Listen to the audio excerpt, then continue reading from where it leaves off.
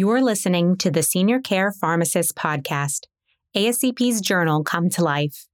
Visit ascp.com/journal to read the articles and ascp.com/podcasts to listen to more author interviews.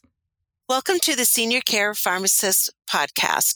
This is Donna Bartlett, your host, and today we have with us two wonderful guests I'm so excited to be speaking with from Australia. We have Dr. Patrick Russell, an internist from Royal Adelaide Hospital, and we also have Dr. Arduino Mangoni. He's a professor of clinical pharmacology at Flinders University, South Australia. So welcome to both of you. Thank you so much for being here with me today. Delighted to be here. Likewise, Donna. Thank you. So I was just so happy to see this 3-part series that we can all find in the Senior Care Pharmacist Journal for March 2023, April 2023, and May 2023. And it's a 3-part series called Deprescribing Antihypertensive Medications in Older People, a Narrative Review. This was just so eye-catching because I think sometimes we're just, do we dare touch the antihypertensives, right? So I'd love to know just, how you got to here, a little bit about both of you and how you really got to collaborating on such a 3-part series for us. Well, Arduino and I have known each other since about 2006 when I moved to South Australia where he was already working. But we started working in the area of deprescribing in about 2015. And we worked on a couple of cohort studies of older people being discharged from hospital and having deprescribing and looking at outcomes. And so we've got a few publications already that came out in Therapeutic Advances of Drug Safety. And we were really proud of that work. And so we just moved on from there. And I agree with what you say, Donna, that antihypertensives seem like sacred cows when it comes to older people at higher cardiovascular risk than younger people. And that's not actually the case. They are touchable and they ought to be reviewed logically and rationally, just like any medication considered for prescribing and deprescribing. Yeah, for sure. If you don't mind, I'll also say the topic is just so big, blood pressure control and outcomes. And that's why we broke it up into 3 parts. And because we certainly wanted to emphasize at the same time, emphasize the importance of good prescribing of antihypertensive medications. We did not set out to talk about and to sell people on the idea of stopping medicines, but rather looking carefully and considering the evidence for each patient they see. And the evidence is overwhelming that antihypertensive therapy in someone who is hypertensive is a good bet. And then there are these caveats that we ought to be thoughtful of. So, yeah. When I'm talking to older people who I'm counseling or if I'm doing some sessions, I'll often say, you took the medication for a reason and it was probably very correct at that time, but 20 years later, we might need to make some adjustments. So, yeah. And they're like, it makes them think a little differently. So I totally appreciate what you're saying about the good prescribing. And good prescribing, as we know, is also deprescribing too.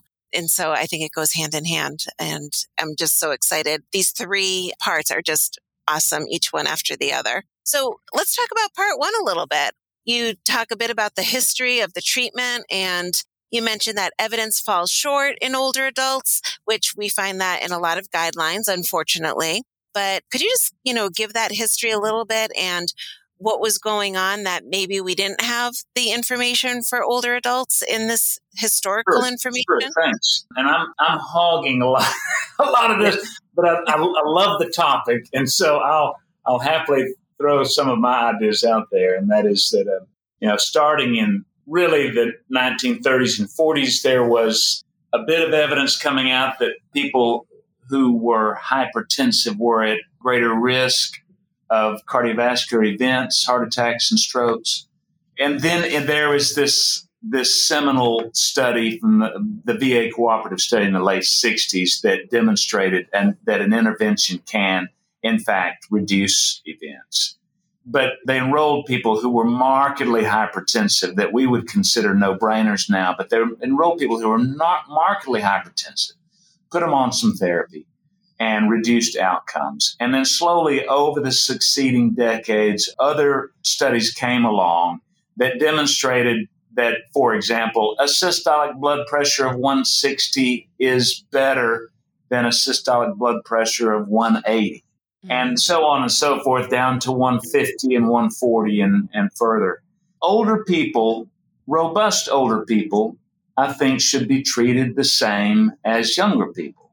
And there are a lot of robust 80-year-olds, 85-year-olds, and 90-year-olds out there in the community, driving their friends to their doctor's appointments, going to Bridge Club. And those people should be treated as if they were 60 years old, I believe. I don't think I agree with the evidence that age alone should not be a deterrent to good blood pressure control. Yeah. It's when you get into areas where, and it's a slippery slope, an older person who was once robust for a variety of reasons begins to have limited mobility, the frailty, some cognitive impairment, other morbidities that creep in. That's when it begins to get a bit sketchy, because the big studies that were done specifically in older people, for example, the SPRINT study and HIVET and STEP, these are big multinational studies that showed that even in older people, 80 years and above, that lower blood pressure and intensively controlled even is effective. But those studies did not enroll people with advanced frailty or some cognitive impairment. And the reason, Donna, probably is that it is very difficult and it makes a study extremely hard to pull off if you are enrolling complicated patients like that from nursing homes, for example. Arranging follow-up for a study for somebody from nursing home would not be easy. And so if you're building a big multinational study, of course you would have to exclude these patients who would make the study unfeasible. Sure. I fully endorse what Patrick is saying. I think one of the other significant issue here is that, as Patrick was alluding to, the kind of older people that we manage in this contemporary era is vastly different from the older people that used to be managed, in the 60s and the 70s, 30, 40, 50 years ago, because of this increased complexity and high inter-individual variability, not just in their organ function, but also in their frailty, socioeconomic circumstances, and so on. So we really need to have an individualized approach, in my opinion. But this approach clash with the current approach of cardiovascular risk assessment, because if you look at all the major cardiovascular risk scores, including the Framingham or the European scores or even the Australian cardiovascular risk scores, as soon as you turn 75, the score doesn't work for you anymore because you're automatically labeled as being at high risk. Now, again, this is a broad generalization. It really doesn't take into account your quality of life and your life expectancy. So being at a high cardiovascular risk but having a life expectancy of 6 months for other reasons should really be, I guess, managed specifically and differently from the broad group of people at high cardiovascular risk. So this is why I think, also for the reason highlighted by Patrick, that we really face significant challenges in trying to individualize treatment in view of this high inter-individual variability. Yeah. And you bring up so many good points there, too, about what we looked years ago in our 60s and 70s looks very different now. And when we're looking at 60s, 70s, 80s, 90s, even, where people are living longer and more complex, like you said, but also all the other new meds that they're on and all these other comorbidities that we're treating successfully and chronically also make a difference. So I definitely agree that our subjects are very different from years ago. So great points for sure. I wanted to touch a little bit on the second part and even the third part too, but the second part, I just absolutely love that you've brought up the J curve And it's really made me think about there's got to be other J curves in our world too, which I think we can all agree with various therapies. There are other J curves. There are totally more J curves. I'm on it. I mean, and they must move. It can't be static. The J curve. Glycemic control is the obvious next step, and you see this J curve on glycemic control, and in fact, it does move. Yeah. So yes, I agree. I'm delighted that it appeals to you. The idea that the J curve might not be a static, a fixed monument. Yeah, yeah, and we even talk about with TSH levels too, and for endocrinology and thyroid, and as older adults, that J curve moves too. So there's a lot of J curves that we don't even call J curves, but they're there. So I think it's more to explore. But please fill us in a little bit more in part 2 and part 3, if you don't mind. I'd love to. Well, part 1 is to emphasize the importance of blood pressure control in people who are hypertensive, and just to make sure that everyone is clear that we believe in good blood pressure control and even using medications to achieve it. And we roll through in part 1 just the big levels of evidence specifically that included older people. And I mean 80s and above older people. But in part 2 is to start saying, though part 1 said that lower is better, there is such a thing as too low. And too low in the past was considered maybe a diastolic blood pressure of less than 60, but that this idea might change a bit. The J curve might move over to the right-hand side. That is, what is considered too low might move up a bit. Mm-hmm. And we looked at various studies. This is this observational data that there might be such a thing as too low, and introduce the idea that frailty might be a way to identify when that curve might be moving to the right-hand side a bit. Yeah. And then in part 3, it is just starting to introduce the idea of stopping blood pressure medications. What happens? Do things blow up? And the answer is, well, most of the time, probably nothing. If you pick the right patient. I think it's all about picking the right patient. And there are ample opportunities, and we see them every day in hospital, discharging people on 2 or more blood pressure lowering medications with a systolic blood pressure less than 120. And we do it thoughtlessly, and we do it simply because of inertia. And we just sort of continue on with what they were on prior to their hospital stay. So the third part is to introduce evidence that's already there for what happens if you, in picking the right patient, what happens when you stop blood pressure. And deprescribing isn't an original idea. There was plenty of evidence going back 50 years for stopping studies, studies where they would stop medication and see what happens. And blood pressure does indeed go up. But the point of part 3 is that it often will not exceed treatment thresholds. Like if I see this person whose systolic's 120 and I say, listen, let's stop this 2.5 milligrams of perindopril or a low dose of something. Let's stop that and see what happens. In follow-up, generally the blood pressure has increased a bit, but not enough for me to restart the medicine.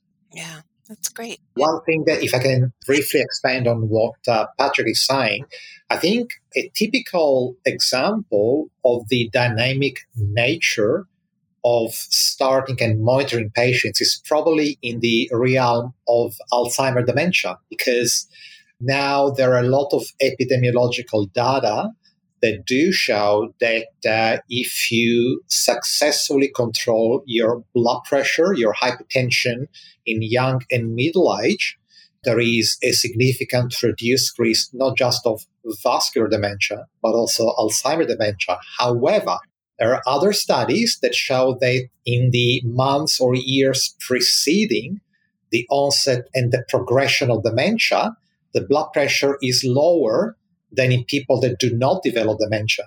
So again, this emphasizes that I think you need to be vigilant and monitor treatment and the need for antihypertensive medication throughout, the life cycle of an individual, because perhaps you need to make some readjustment if circumstances change. For example, if there is element of developing frailty or some concerns of an impending cognitive impairment, you'd really probably need to have more options to proactively adjust their antihypertensive medications. Yeah. So I have a question, and it's really more about the isolated systolic hypertension. So, and we know that a lot of older adults, that is how they present with this isolated systolic hypertension.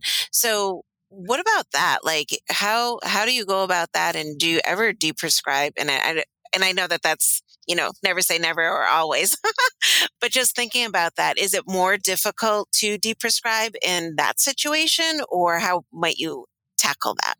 I think it ought to be approached like any other patient with hypertension and looking for a suitable patient primarily. But if, say, the systolic is 170, 175, I personally would continue their antihypertensive therapy, even if their diastolic was 65 or 70. But so I would approach them the same way I approach any other hypertensive patient. I would be trying to find the suitable person to consider first, and that is someone with advanced frailty or someone with cognitive impairment or someone who has limited life expectancy. Not to switch from your original question of systolic hypertension to a different question of limited life expectancy, but just so that we don't forget this particular point, because I think it's really important. It's hard to predict. Sure. It's hard to predict how long somebody has. But what we found, at least in South Australia, is when people were discharged from hospital to permanent placement in a nursing home, and I'm talking about patients over the age of 75, permanent placement in a nursing home, they had a 50% one-year mortality. And so that can serve as a reasonable prognostic factor and a flag for rationalizing their medications. If I'm discharging this patient to a nursing home for permanent placement, I ought to really consider the prognosis. Would I be very surprised if they had passed away within the next 12 months? And I should consider all of their medicines in light of that prognosis. But your original question was about isolated systolic hypertension. I think that's a tricky one. I think the evidence is non-existent to support deprescribing, and it might be the right thing, it might be the wrong thing. And so for me personally, I would stick with trying to identify the people most suitable for deprescribing and then applying the same principles. That is, I'm looking for this patient whose blood pressure is already well controlled, maybe too well controlled, and right. looking for an opportunity to stop the medicine, and with a trial of cessation, trial of withdrawal, and with close follow-up in a month or two to reassess their blood pressure. One of the things that we do see in Australia, Don, I'm not sure whether you have a similar experience in North America, is that perhaps a factor that might facilitate our job is that sometimes there is a subgroup of people with isolated systolic hypertension that also have significant orthostatic hypotension. Oh, right. And this is normally because people with isolated systolic hypertension tends to have stiffer arteries. And as a result, there is a reduced sensitivity of some receptors that adjust your blood pressure when you stand up.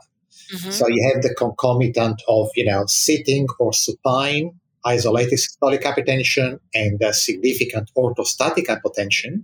So in these sort of circumstances, if the patient has still a reasonable quality of life and a reasonable independence, I would prioritize them being independent without orthostatic or less orthostatic symptoms, rather than having a controlled sitting or supine blood pressure. So this might be a factor in some circumstances, but I agree with Patrick that overall, other than that, there is really very little evidence to guide our decisions, apart from, for example, considering other individual patient factors like frailty. Yeah, that's great. And great scenarios to just provide examples to, and how you really have to be looking at the whole person. And that's just so important with what we do. And optimizing medicines. So I'm really interested in, so you're thinking about these changes, or you're making changes, or you're suggesting changes, maybe any one of those. And then, maybe they're moving on to, out of the hospitals or transitions of care, et cetera. Do you have issues with this deprescribing, with resistance from patients, fear of patients, maybe of, what do you mean you're going to stop that? Or even other providers who are now like taking over the care and they're going, wait a minute, what are you doing here, kind of thing. So I'm just curious about any of those, good, bad, or indifferent type of issues that you might have come across when you're trying to do deprescribing of antihypertensives. Well, definitely I encounter opposition all the time. And I think it's just the diffusion of innovation, Donna, and it just takes a while for any decent idea to catch on. And there's resistance from patients sometimes, especially if I don't have an established relationship with them. And, for example, if I haven't made a very good first impression, that happens. Developing rapport and trust within the first 10 seconds, I think, is pretty important. And giving people a number of options to try to encourage them to consider stopping a medication and describing a follow-up period that allows a safety net so that they can feel more comfortable with them. They don't feel like you're just thoughtlessly stopping some medicines.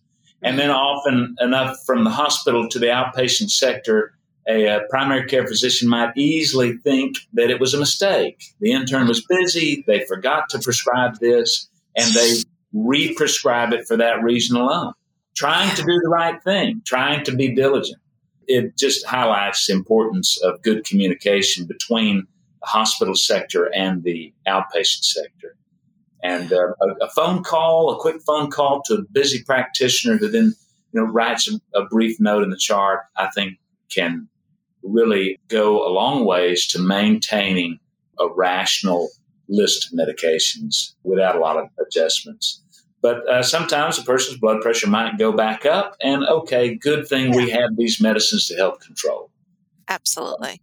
Absolutely. And I think it's important, like you said, to have that, follow-up time. And if it's not appropriate, you can always go back on it, kind of thing. In hospital, which is where most of my practice is, I find that the trainee doctors are a bit resistant to change anything. And so I think it's a great opportunity for them to see what happens when you do stop. Hey, let's stop this amlodipine, and I'll show you that everything goes okay over the next couple of days. And it's an opportunity to introduce these ideas to younger house staff, as well as the clinical pharmacists who attend rounds. So we all round together.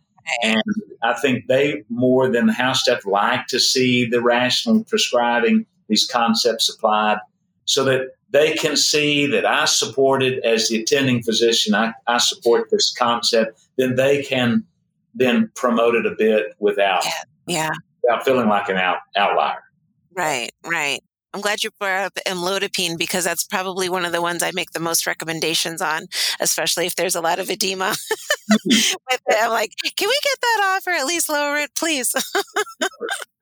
So it's one of these medicines that leads to a prescribing cascade. First, you're on the amlodipine, and then you're on the furosemide, the diuretics, to try to chase the ankle edema, and then you're on some potassium to try to chase the hypokalemia that's caused. But when you're deprescribing, you also need to consider that you might be tapping into a cascade. Absolutely. And so consider all the connected medications. Yeah. So just, thinking a little bit more, you've provided some great pearls for us in regards to the rapport and the trust with the patients, and even interprofessionally providing options for the patients, and just that great communication between providers too, just so that we're all on the same page. So I think those pearls are really important. So, and then you also talked about the residents, new providers, if you will, and new practitioners. And how do we teach them? Like, do you think it has to be part of the curriculum for these medical schools and any kind of healthcare type of education, that we should be adding in deprescribing in a little bit more of a formal manner? It's a great question. I don't write curricula, and I'm not a part of that. And I'll bet you most of your listeners are also not a part of that. And so that might be beyond me to incorporate it into a medical school teaching curriculum. But there are absolutely some things I can do today. Mm-hmm. And one of them is to model good, thoughtful prescribing, to talk about it, to chat about it to the house staff, and get them in the habit of thinking about it. Each time we walk out of the room, we're going to stop and take a look at the medication. Yes, I see the blood work. It's really important. And yes, that chest x-ray is too. But let's pull up this medication list and make sure we're doing the right thing. And just roll through each of these medicines real quick. Just 10 seconds rolling through them is better than none.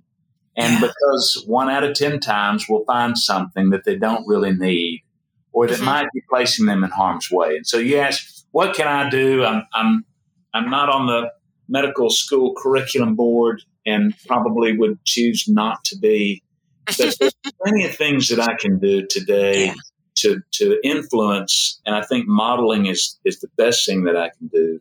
And I think also modeling a collaborative relationship with the clinical pharmacist. They know a lot of stuff that I don't know. And I say this all the time to the house staff in front of the pharmacist. I said, listen, you need to pull this pharmacist in here close to this medication list. They know a bunch of stuff you don't know. You know a bunch of stuff they don't know, but we can provide better care together. Mm-hmm. And so that's the other thing I think I can model well and do right by a patient is having these good working relationships around the medication list, where the pharmacists are asking some questions, some thoughtful, provocative questions even, and where the house staff, the residents, are doing the same thing of the pharmacist. Do you think there are any side effects of this medicine, any drug-drug interactions that I need to be thoughtful about that I might not have considered? And I think that's really tight care. So that's the thing that I can do. I'm not for the curriculum writing, but I can model good professional behavior and good collaborative care. Well, I hope someday I have a chance to actually work by your side, because that is all I want. And the providers that I work with is exactly what you're saying. So that's awesome. And Arduino, what about you? What are your thoughts here? Well, absolutely. There is evidence from the literature. I understand that a primary care physician might question some of the decision made by a specialist during hospital stay. But there is also evidence that changes that are started and implemented by specialists are more likely to be taken on board by general primary care physicians rather than the other way around. So I think as long as we provide a rationale, a quick explanation for what we're doing, these decisions are probably more likely to be agreed upon in the long run. I think the problem is when you have your patient discharged back to the surgery with 2 or 3 fewer medications and no explanation about why that happened. This might, I guess, raise some concerns about, particular decision made during hospital stay. So I think communication is of the essence, because very often, what we do is very rational, but I think it has to be communicated to the people that look after this person after discharge. For sure. So I want to ask, what's next for you two? What are you writing on?